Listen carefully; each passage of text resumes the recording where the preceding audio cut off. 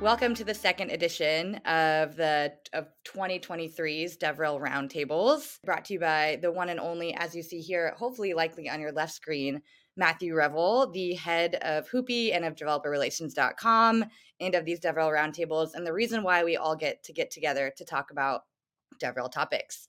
I am Matthew's co-host, Rebecca Marshburn, the head of the Uncommon community at Common Room, which is an intelligent community growth platform that helps you build better developer communities, respond to issues and bugs faster, and really drive and measure that impact of your developer community work on the business itself.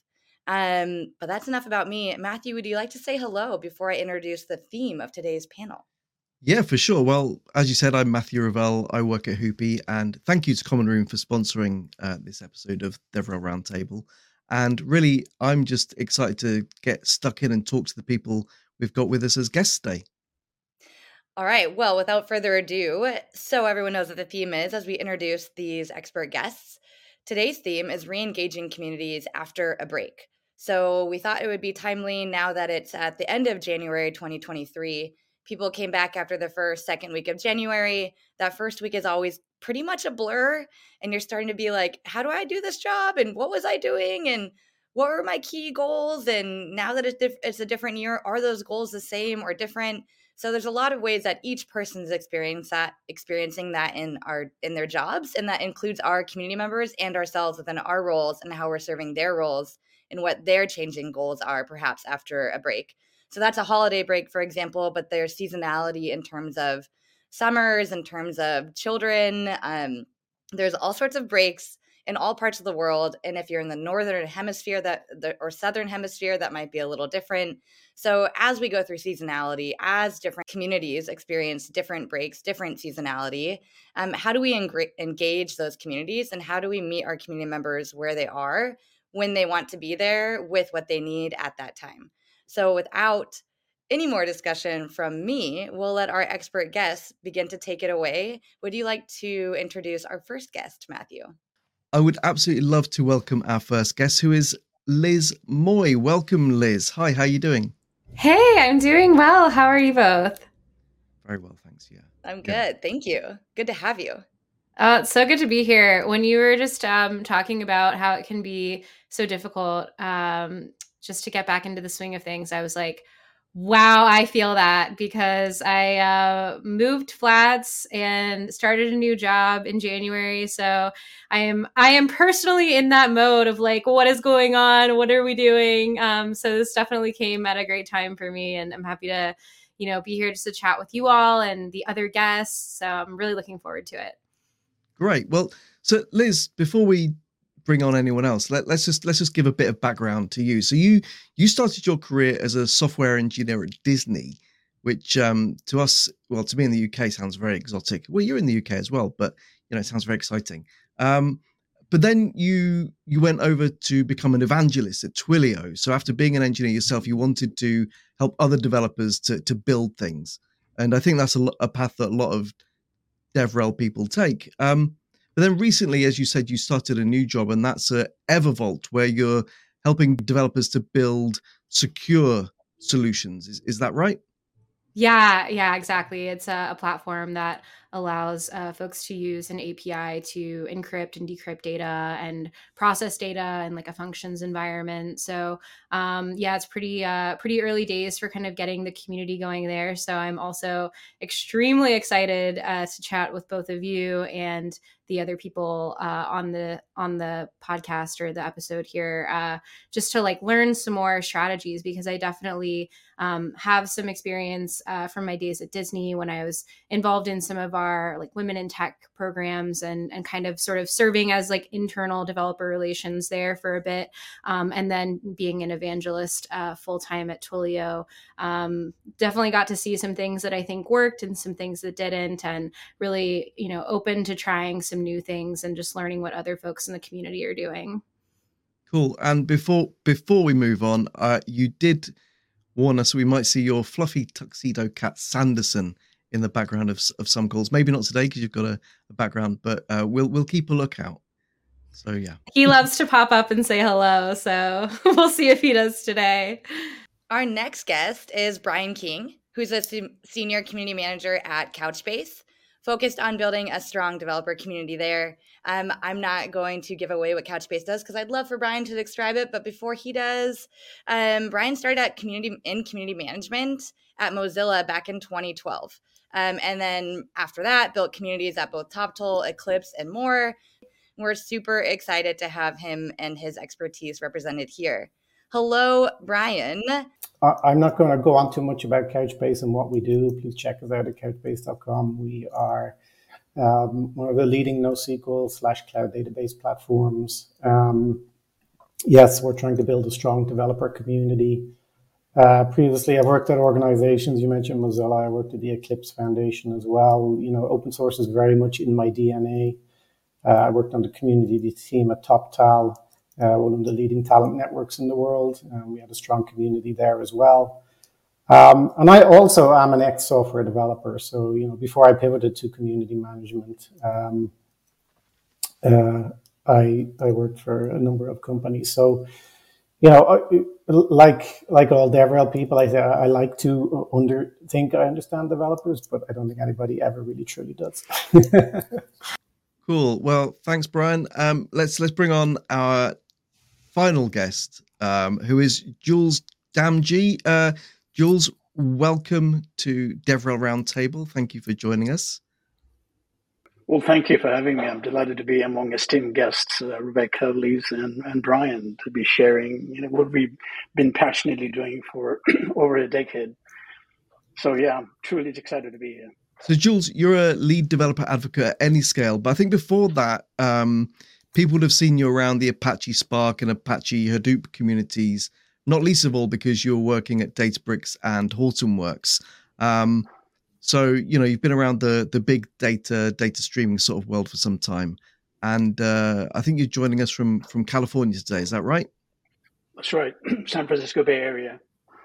Let's start with a basic foundational question. Are community-wide post-break engagement dips a thing? Do people really kind of trail off after a summer or a New Year break? Does that actually happen in your experience? Do you want me to go first? Sure thing, yeah. Yeah. I think there are various ways to look at that. I think it's common when you come from a small break, such as a holiday break in the summer or winter vacation. There tends to be a little bit of a dip because of the fact that people, are on a holiday or in the summer. Europe takes off, so we hardly have any engagement during those 3 months. So it's not uncommon to do that, even after the winter break. We do tend to see a dip. But I think the more dip that people now worry about is the fact that we have to think about when you have global events, global traumatic events like recession or the pandemic. And pandemic has been an event that has actually completely shifted not only the communities around the world who engage electronically, but also in person, but schools, universities, other church communities or other organizations where people actually get together. So I think this is where we actually see the deep, and this is where we actually see the behavioral change. So this is where we actually are facing most challenges, is how do we actually get the engagement back to pre-COVID or to pre-recession?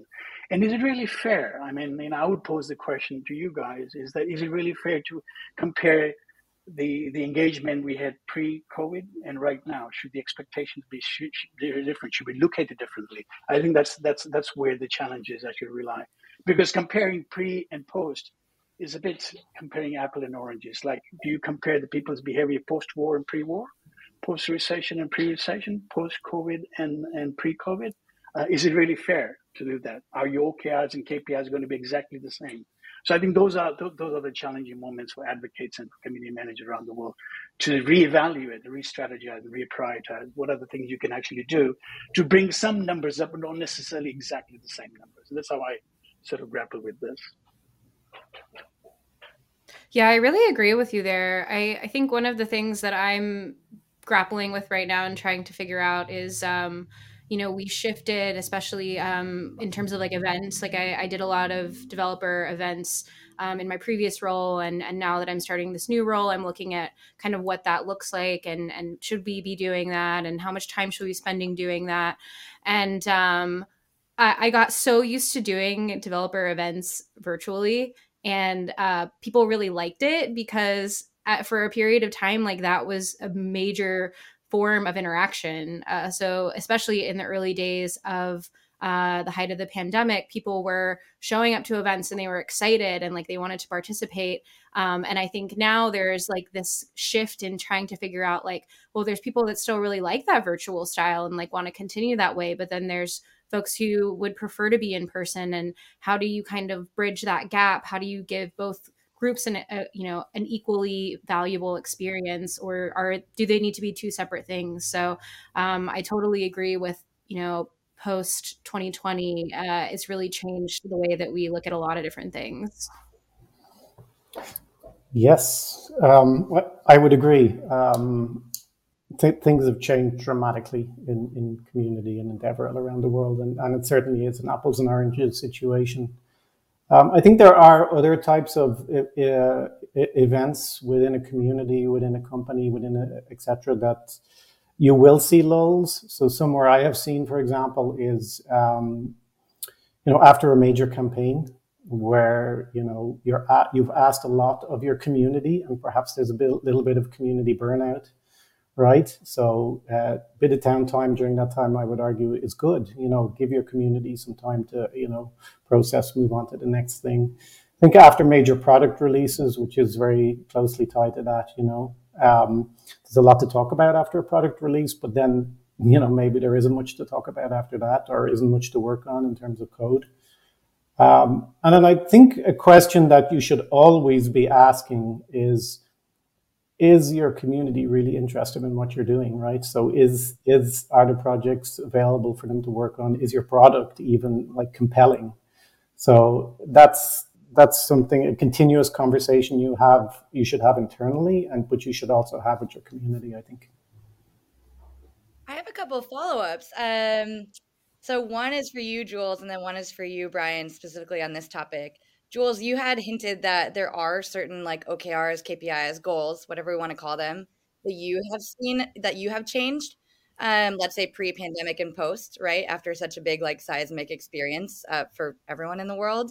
So I'd love to understand a little bit more about what those what those goals are for you. And then Brian, you had mentioned that let's say after a really big campaign, maybe your community members are like, man, we're tired.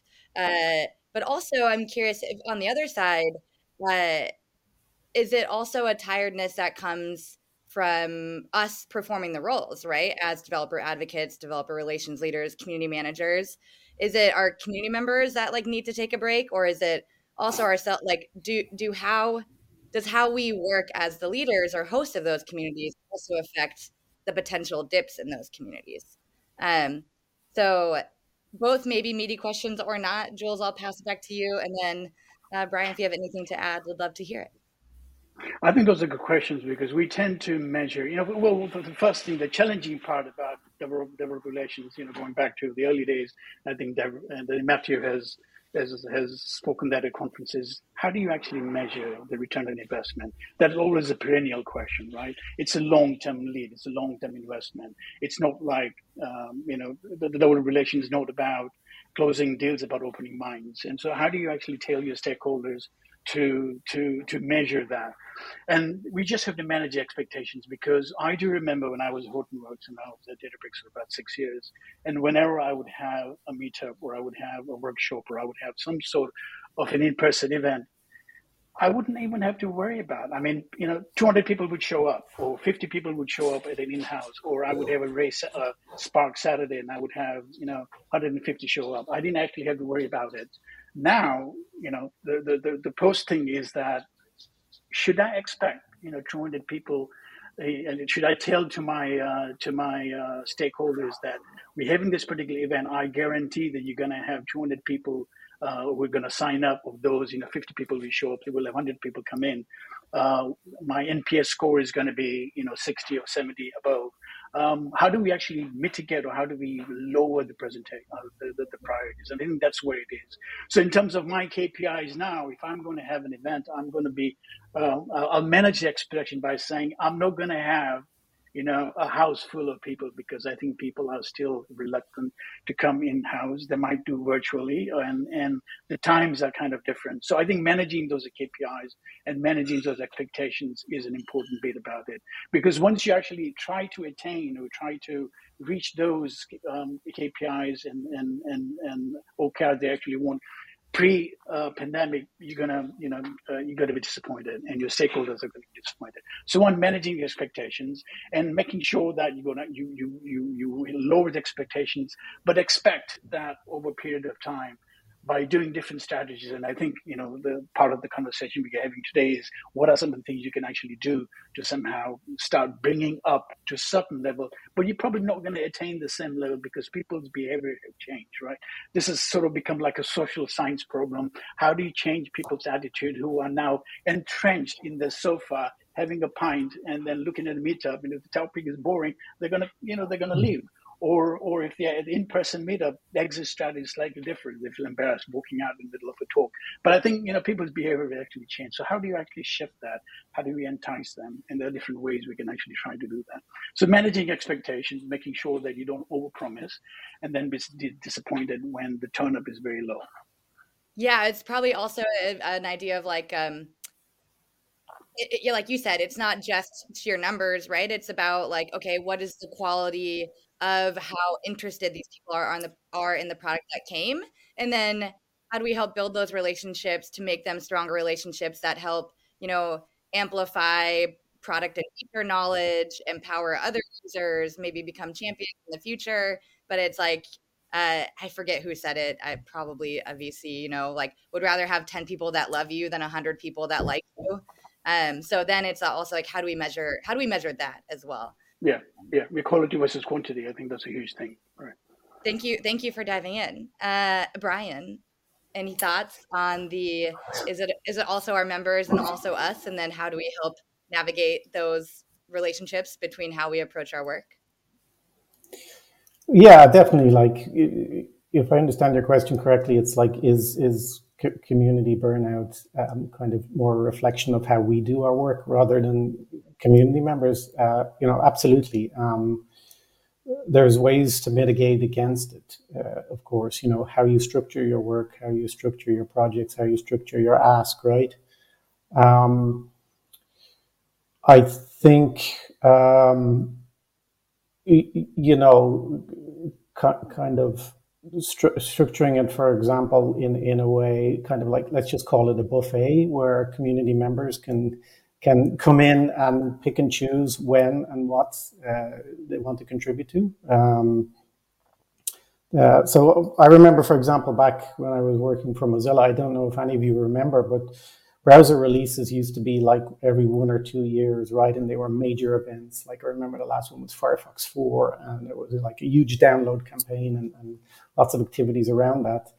And that eventually changed to kind of a 6-week release model, where eventually we wouldn't even talk about releases, right? They would just be automatic updates that appeared in your browser. So there was no release events anymore.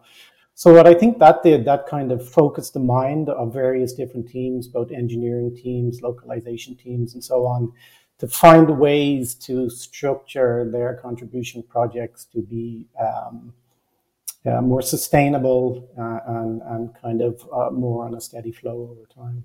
So yeah, absolutely. It's all about planning, how you structure.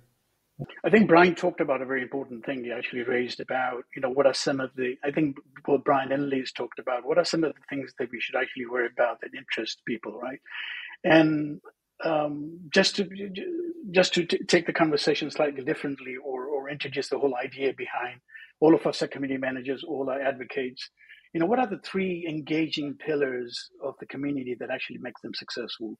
One is value, right? Successful, useful communities create value.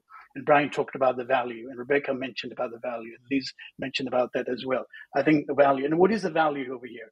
Values are, by saying creating value, they create a content which other people can actually use. It could be blog posts, there could be social tweets that amplify your particular product. Let's say they're talking about Ray in a certain way, they're talking about how I did something in an SQL way using Couchbase, or how I actually wrote a particular application that uses the Everwalls API, Those are the things that community create as a value. So we actually have to make sure that those values are perpetuated and are amplified and are enhanced. And these are the assets. This could be blogs. So useful communities create value. So that's one pillar. Value is an important part of it. The second piece is engagement. And I think this is the topic about engagement. Engaged communities kind of foster relationships that go beyond value, right? These are relationships where people come to your forum, they come to the community because there's an umbrella of psychological safety. They want to seek help. They want to ask questions without being reprimanded, because some people can be very nasty, when they ask a certain question. So I think they feel that their relationship. And the third one is an important part about the shared vision, right? Successful communities sort of foster and facilitate a shared vision. Why would you join a community if you don't believe in the vision? Why would you join a political party if you don't embrace the vision? So I think that those are the three important pillars. And if you keep on providing the value, and if you keep on making sure that the communities who actually come there have the ability to engage and learn something, and we make sure that the shared vision is articulated and amplified, I think those things are the three important parts of any community. And if you focus on those three areas, whether you provide content, whether you provide through engagement, whether you provide through in-house events, if you keep those three ingredients in mind, I think you're going to have a good overall participation. What do you guys think? It makes sense to me. I mean, I'd love to pass over to Liz, because you mentioned your experience of the Women in Tech group at Disney, and obviously you've, over the years of your career, what are the things that you're tracking to measure those peaks and troughs in a community's engagement? Yeah, that's a great question. I would say I love surveys personally. I think everybody at my last job probably got annoyed with me saying, like, we should send a survey for this. But that's a really big one that I like to use if it's possible, just to survey the community, to ask kind of like, what are you up to? When is your busy season? I think that I worked with quite a number of developers that are, what I would call like professional developers. Like they work for, a company, and a lot of times they would be using our product for a specific reason, for a project that they were working on. And, a lot of times you would see tons of API calls or just like tons of activity from them when they were building out a proof of concept. And then as soon as like that was kind of done, it would drop off. And then maybe if they were going to implement it in production, then it would go back up again. So I think like there's kind of like that side of the house of like actual usage. But then there's also that question of sort of like life events and just like things going on and activities. And another really eye-opening experience for me personally was I started out my career in the States, and then I moved over to the UK about a year and a half ago. And I realized that summertime here is a very difficult time to do anything. A lot of folks are away on holiday and enjoying it as they should be. And so a lot of times you can kind of just assume that time's going to be, pretty quiet. And actually going into autumn is sometimes a really nice time to engage, because people are getting back into the swing of things. They're trying to crank out anything that they need to do before the year comes to an end. So I think, there's kind of those like two sides of it that I think of, with sort of like, why are they using the product and what do they need to be using it for? And like, how does that relate to engagement versus like life events and like things that might be going on just for a lot of people in the world. Does anyone have any leading indicators that enable you to predict a dip in engagement? Good question. I think, well, for one thing, definitely, recession is definitely one bit. Layoffs is another one. We're seeing the tech industry actually going through a fair amount of turmoil. So we'll begin to see people dropping out. We'll begin to see less engagement. We'll see less Slack messages. We'll see less tweets. Maybe we'll see more frustrated tweets, or maybe reflection of those things. So I think those are any events which are actually coming up. A shift in a business or economic circumstances are one indication. I think I'm not sure though. Yeah, go ahead. Sorry, Jules. I think that's also an opportunity for many companies and communities, right? like they say, the best time to start a business is during a recession. I think also the Right. best time to really kickstart your community is during a recession as well, right? Because I think the temptation for a lot of companies during a tech downturn is to say, let's get rid of the DevRel and community teams and let's hire more sales, right? Because we need more money. Right. But if you plant the seeds at this time and you build a strong community and you put good content out there, that will really, I think, set you up for future success. Yeah, I think you're right. I mean, it is any disaster actually creates an opportunity as well. And as Brian, you pointed out, if you can actually recreate the content and if you can re-engage and provide the value, the important thing is that what is it that you can actually provide that brings people back? So if people has been laid off and they want to have some skills to be developed, what would I do to make sure that they would actually use Ray as a platform to be able to write distributed applications? Or what are some of the things that actually can provide in Couchbase that people actually can do, their application? So I think these are the things.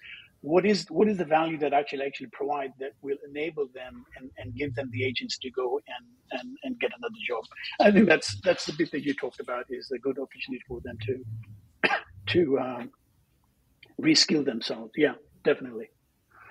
I'd love to ask if either of the three of you have created content like that, right? Like, does that mean that you shift from how to use this to do your role into mentorship types of events or into networking types of events? Or have you, as I see you nodding, I'm wondering if there's like a particular time that you may have used that, like shifting, okay, how do we address the moment? And then what is the right content to engage our community members in the moment they're in? I think historically, before the pandemic, meetups was sort of one way, because developers like to hang around the water hole called meetups, right? This is where the oases of knowledge are, and that's where they come in, with the elephants and dip their trunk and drink the juice of knowledge. But the format was the same, right? Two speakers would come up, they would broadcast this thing. We would have a good chat. We would have beer, pizza, and then people would actually hang out. In the pandemic area, that wasn't possible. You couldn't actually have the one-to-one interaction. So you had to be sort of more creative in how you actually go about changing the format and the modality of how you actually create the content, deliver it, convey it, and engage, right? And so you have to change the format, right? So you just can't have two speakers will come all night. You might want to say, okay, I'm going to have a lightning talk from a community guy, and then I'll have a main speaker to do that. Do that probably, maybe once a month. Then change the format. We're going to have a live Q&A. I'm going to bring all my committers for Ray or the open source product, and you can ask them anything you actually want about a particular release feature. That is completely different, right? Because now it's actually more interactive. Or I would have, let's do on live coding today, right? Because this changes the format. And then this again facilitates what Brian was talking about. People who actually want to build their skills after recession and they don't know about how to actually use Couchbase, they would actually come and start writing or doing live coding sessions. So I think changing the form and format is one way to make sure that you actually keep on engaging. And that's one way to, because you're going to attract different people, right? You're going to have advanced or intermediate developers who want to come and listen to what a committer is going to talk about in this particular feature, in this particular aspect of that. Or you actually might have a beginner who would say, how do I actually get started? How do I, the how-to things, which is opposed to this is what the feature does, and this is how the use case is going to be. So I think changing the form and modality, asking the community, what is it that you actually want to learn? What is it you actually want to hear? And making sure that they actually provide the feedback and making sure that they are part of this event they are coming to is an important ingredient. And I think that's what sort of keeps the momentum going. Liz, I imagine you've run a survey on this. Oh yeah. Well, so I mean, like most sort of DevRel folks, I'm sure we would always do NPS surveys after each event. And I think that I was really lucky because people would often provide very good specific feedback. So it really gave us a nice sort of set of data points to look at and see, like, okay, people have said, like, this has come up a number of times, like, how can we adjust for this? Or even like we ran like a pretty strong, robust like webinars program throughout the pandemic. That was kind of a shift from in-person workshops to more virtual webinars, and I think that was also really helpful to hear from the community. Like, yeah, we loved that WebRTC one, and then we were like, okay, well, let's like run it again in a few more time zones. Or like this one didn't really get that great of attendance, so maybe we don't focus on, SMS that this time, or things like that. So I think the point also about, focusing on what do people in the community actually need and want. I think that there's a lot of really amazing content right now for folks that are early in career. And so kind of, finding ways to bolster that, in addition to still making sure, as Jules was saying, that you are kind of giving that level to the more intermediate or advanced folks in addition. And then just, finding ways to get the content out, which is also just like a big DevRel topic, I think, generally. Like, for some reason, when we were chatting about this, I was thinking of a couple of different newsletters that I am subscribed to. And like one of them, the author every week has like a little sort of like problem that you have to solve, like a LeetCode style, kind of like quick one-liner that you solve. And I think stuff like that too is just like so nice to kind of keep people engaged as programmers.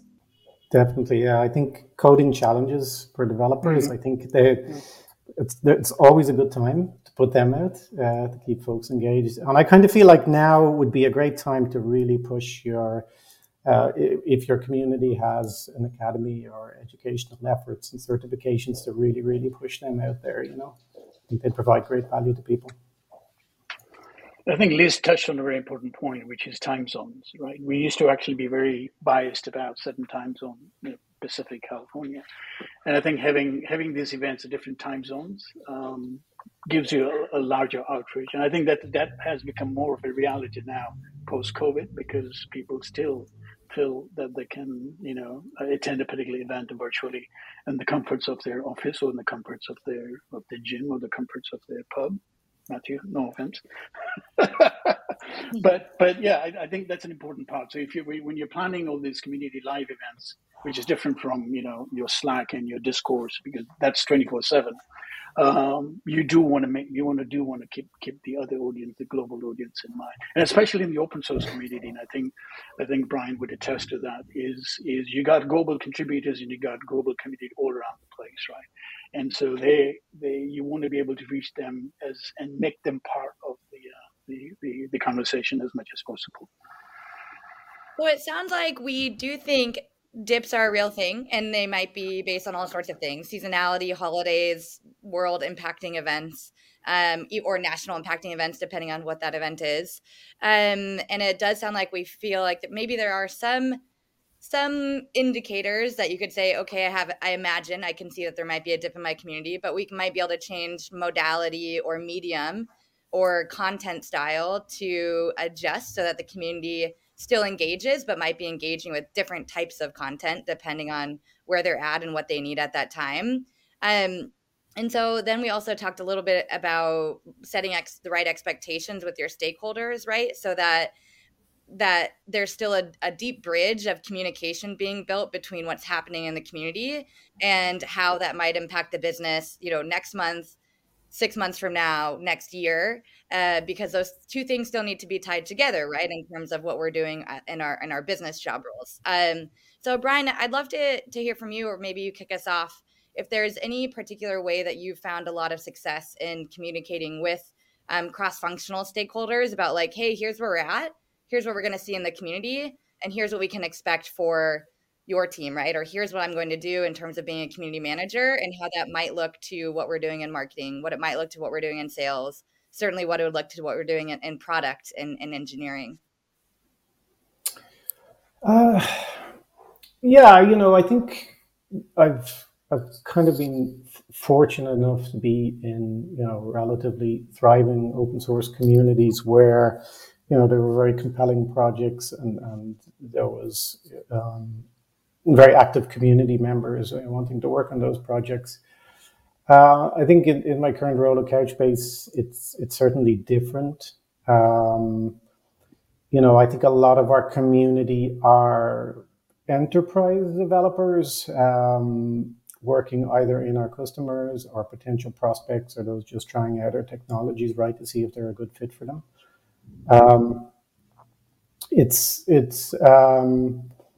You mentioned marketing. I think community activities always have to, it's a two-way street. They have to be tied into GTM activities. So being constantly in touch with product and marketing and saying, hey, this is where we think community should fit, but we also want to hear from you and where you think community should fit. We can certainly try and predict lulls. We can look at various tools. If we're seeing a drop off, for example, in Discord engagement, that might mean something. All tools out there. Jules mentioned Meetup. There's forum posts. There's a lot of indicators you can look at. But it's just about, obviously, about communication and just setting expectations and just say, look. We don't really see a set of active contributors for this particular activity right now, so just factor that into your plans, right? Constant communication, and also, as Jules mentioned earlier as well, it's a long game, right? They might not be seeing any community activity right now, or I think Jules was talking in the context of sales, right? But it's a long play. It's about building that community over time and just setting those expectations and say, hey, we're building towards something, even if it's just more people entering our community, which will just have that snowball effect to kind of lift all boats. To use another cliched analogy there, rising tide lift all boats. So just saying, look, you may not benefit from it now, but you will later. And I think there are different types of community, right? So already today we've discussed open source contributor communities versus end user developer communities, where people are essentially consuming a service or a product rather than contributing. And then there's new communities where everyone's maybe hasn't established who they are in the community, but they're perhaps a bit more excited. Whereas then we've all seen the older communities where people are a little bit jaded and not quite as welcoming to outsiders and so on. So I wonder, do any of you see differences in the ebb and flow of engagement from community type to community type? Yeah, that's a good question, because I think that, as you say, what happens with the older communities, right? If you look at, for example, the Apache Foundation community, it's a global community. It's got thousands of products underneath. People have been PMCs for the longest time. If you look at the Kubernetes community, it's one of the biggest ones as well. You do have people who initially, when they actually started, the fervor, the passion is there, but over a period of time, they sort of the stars somehow fade away. But I think we have to be careful between how they fade away. Are they fading away because cynicism, or are they fading away because skepticism? Skepticism is healthy in any community. You want to have some people who are skeptic about a particular feature or a particular issue that you're actually raising, because you want to ask questions, you do want to challenge people. I think we have to worry about the cynicism bit of it, where, as Matthew pointed out, how do you actually deal with people who are jaded? How do you actually bring them in? I think bringing them in is the important bit. Is you want to make sure that the people you identified who are stars of the community, and you begin to see them less jaded, how do you actually amplify them so they keep on contributing, they keep on sharing their wealth of knowledge they've accumulated over the time? I think that's just amplification. You have to just make sure that the people who you think are incredible assets who are providing to the community value, you keep them amplified, you keep them recognized, you bring them into the community and keep on engaging them. So that way, the skepticism is healthy, but the cynicism is somehow is what you want to counter. And this is the way I actually seeing where people who have been in the community for a long time, so I've seen this before, but what about this? What about that? I think that's an important bit.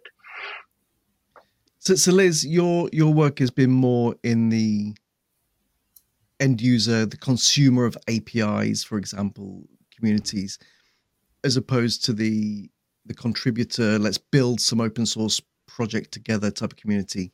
What were I guess in my own experience, one of the challenges with that sort of community is that in some ways people have less of a stake in what's going on because they are consumers. So how do you build the engagement model with people to even out those dips? Yeah, that's a great question. Also, yeah, I'm currently like trying to learn as much about the open source community as I can. So I'm really happy that Brian and Jules are both here because I've gotten a lot from the things that you've shared so far in that area. I think one of the biggest benefits to that long game that people have been talking about is that even if someone doesn't use the API right now, that doesn't mean that they won't in 4 years or 5 years. I think that and one of the things that I say a lot in my role is like I'm really happy that I don't have to be a salesperson, because if someone's telling me about what they're building and I don't think that whatever company I might be working for is the best choice, then I'll tell them that I don't think it's the best choice. And I'm allowed to do that. And part of that is because I want people to feel like they can trust what we say, and that we're a credible source, and that then down the line, if they do need it, or maybe they need something else that we offer, they'll be like, oh wait, I had that great experience with X product. I'm going to go back and look at it again. So I think keeping that idea in mind, that like even if someone learns about your product at a student hackathon, that doesn't mean to say that they won't use it in a job that they get a couple years down the line, or at a startup that they might want to start. So I think, yeah, kind of trying to just like think about it from a bigger picture perspective rather than a short-term one can be really helpful. User communities can be extremely challenging, and one of the main reasons is because software developers can be very fickle in that they kind of tend to jump platforms and jump technologies to the new hotness, right? So if you're not providing a compelling experience for them, they're just going to look to the next thing. I think the main way to provide a compelling experience, obviously you need to have a vibrant community, but also just have like a rock solid product. Make sure the product, continues to do what they want it to do and meets their business needs or whatever their application building needs. Yeah. Yeah, I mean, just to add on what Liz and Brian touched on a very salient point, which is I think there's a difference between the open source community and the user end community, because one is, you have access to the source. If I can't find a solution in the community, I'll just go and look at the source and I'll figure it out. And people who are comfortable with that will do that.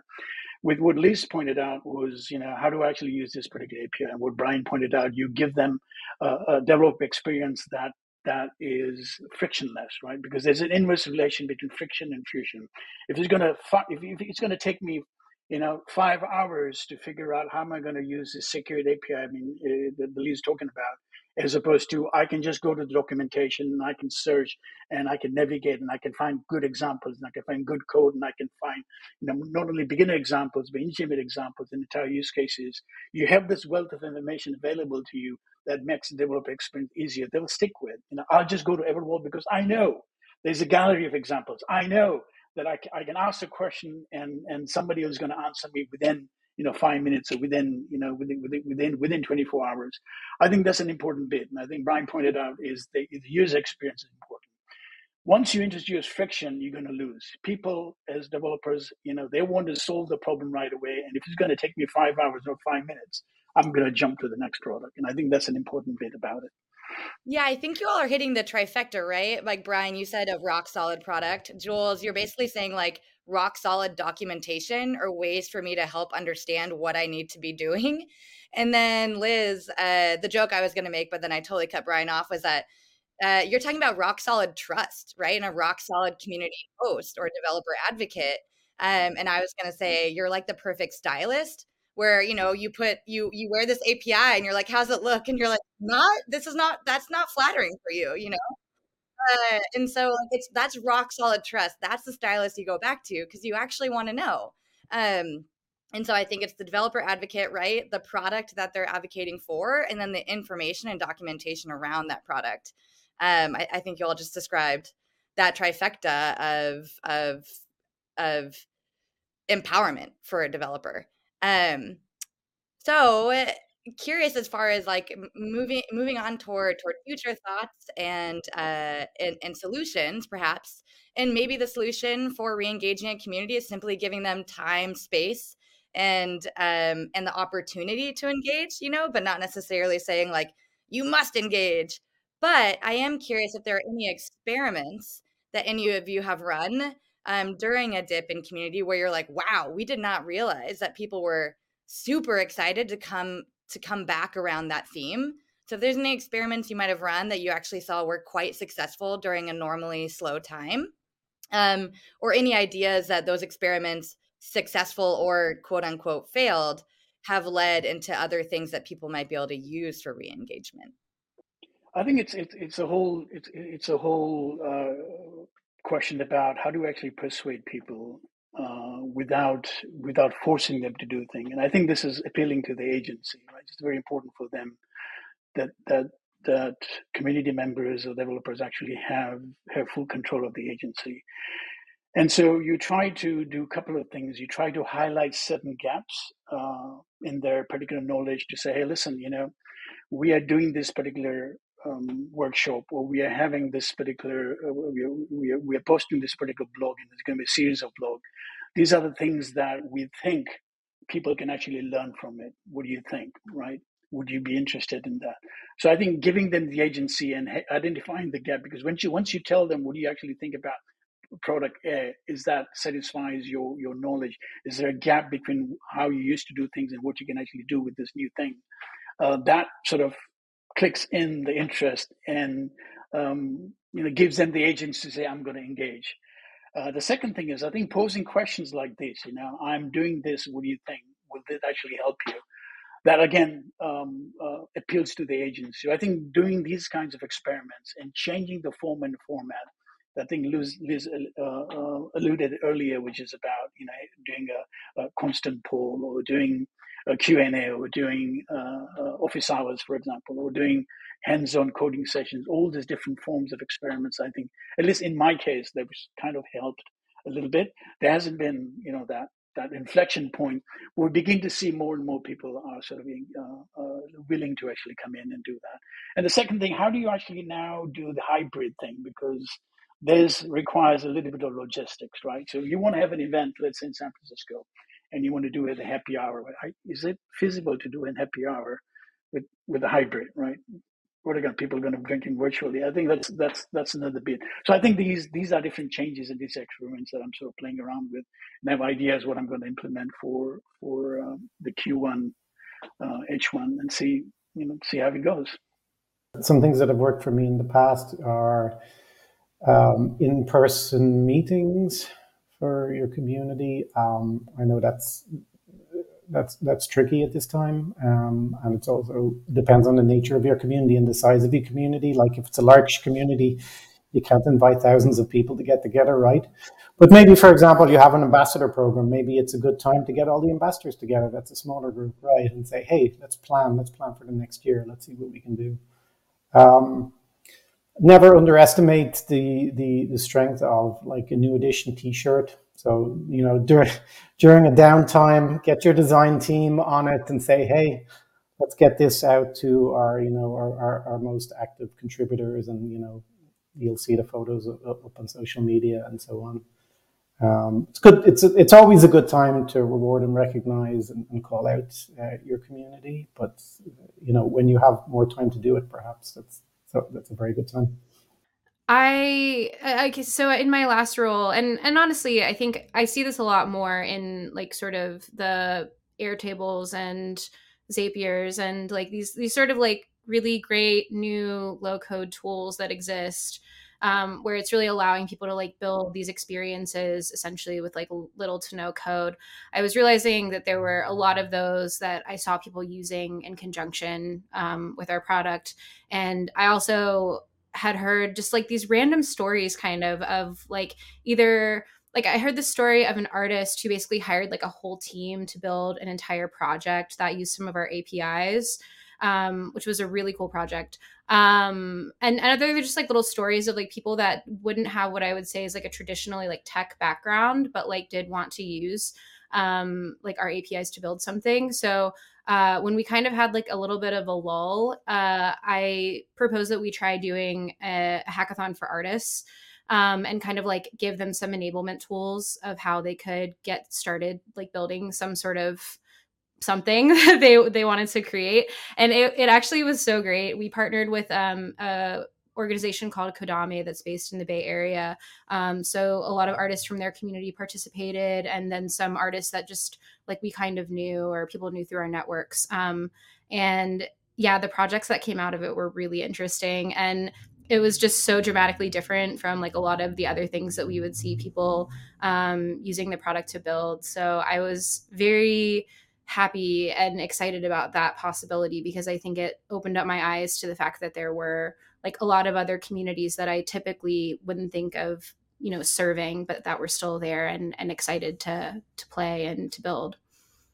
Perhaps an underlying theme that each of you are touching on, that I had no words to articulate until the three of you just answered, so thank you, is almost this idea of, I mean, we're always serving our communities and building for them, even if we're not present externally or they're not quote unquote present at the time, right? What we're still doing then is when we are perhaps quieter or more internal, we are building the things that will serve them externally, like when they're ready. And so I think both of you touched on that, right? Can you find new partnerships that make sense? Are there other communities you should be engaging with that you as a developer advocate or developer manager or community success manager, right, can start to build those relationships with in the downtime, because you also actually have time to dig in?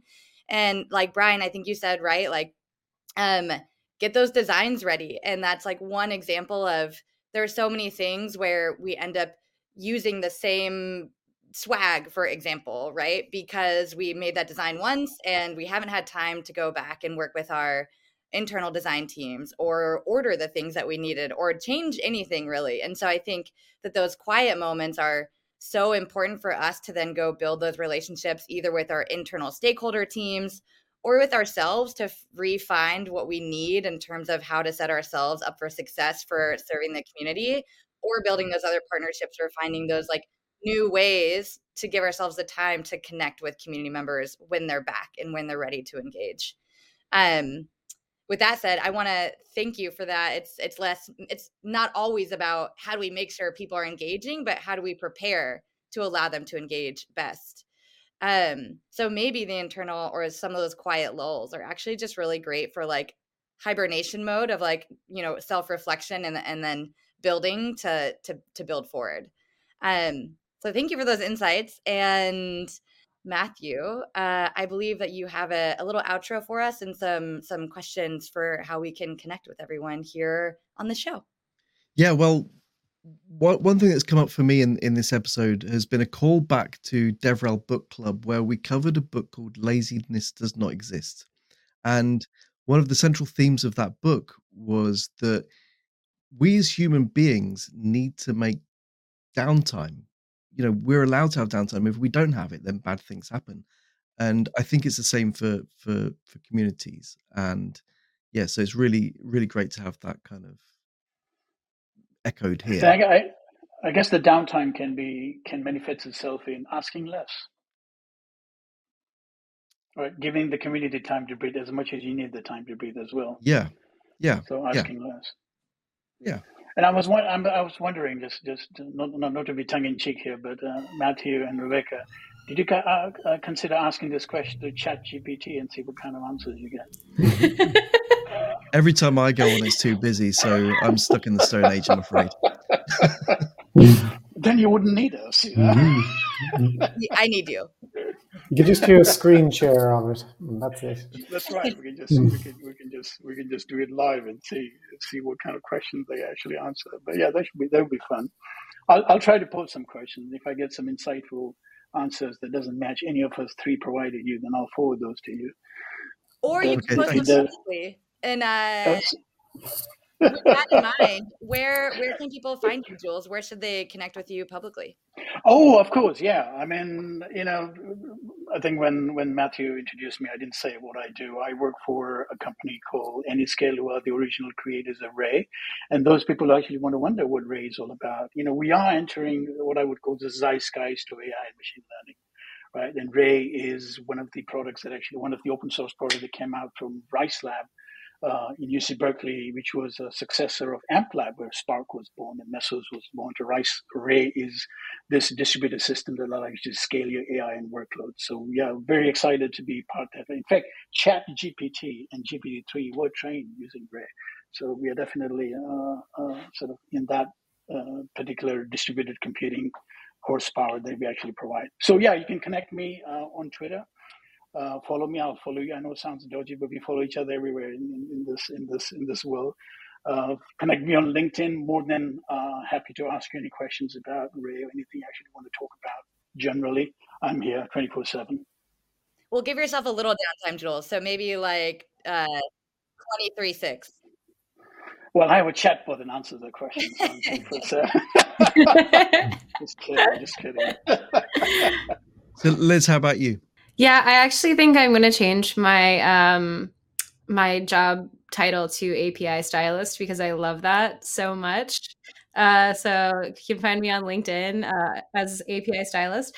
But yeah, thanks again so much for having me. This was really great, and I feel like I learned a lot from everybody in the episode. So I am doing developer advocacy over at Evervault. We have a data encryption platform that will let you encrypt any incoming and wrap on data and also process that data as well.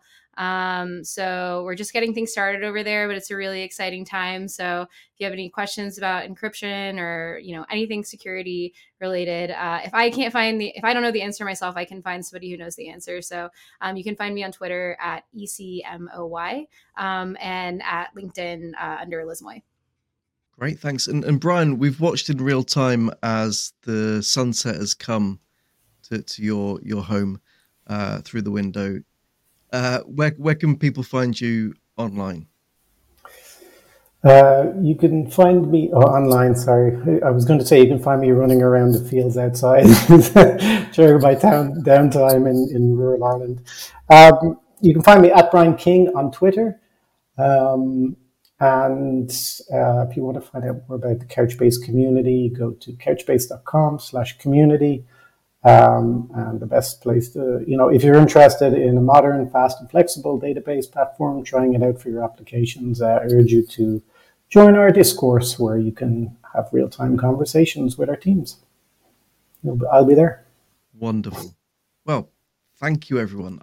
Sorry, did I say? I think I said discourse. I meant Discord. I'm always mixing up those two. Yes, our Discord server. Excuse me. When I worked at Couchbase, we did have a discourse, so I just thought it was. We still do. That's still Yeah. Cool. Well, look, thank you, everyone, so much. This has been a great discussion. I really appreciate you joining me and Rebecca, but also to everyone who's watched and will be watching the video subsequently. So I guess see you around on the internet. Right. Thank you for having us. Delighted to be here. My favorite API stylist. Have a great day.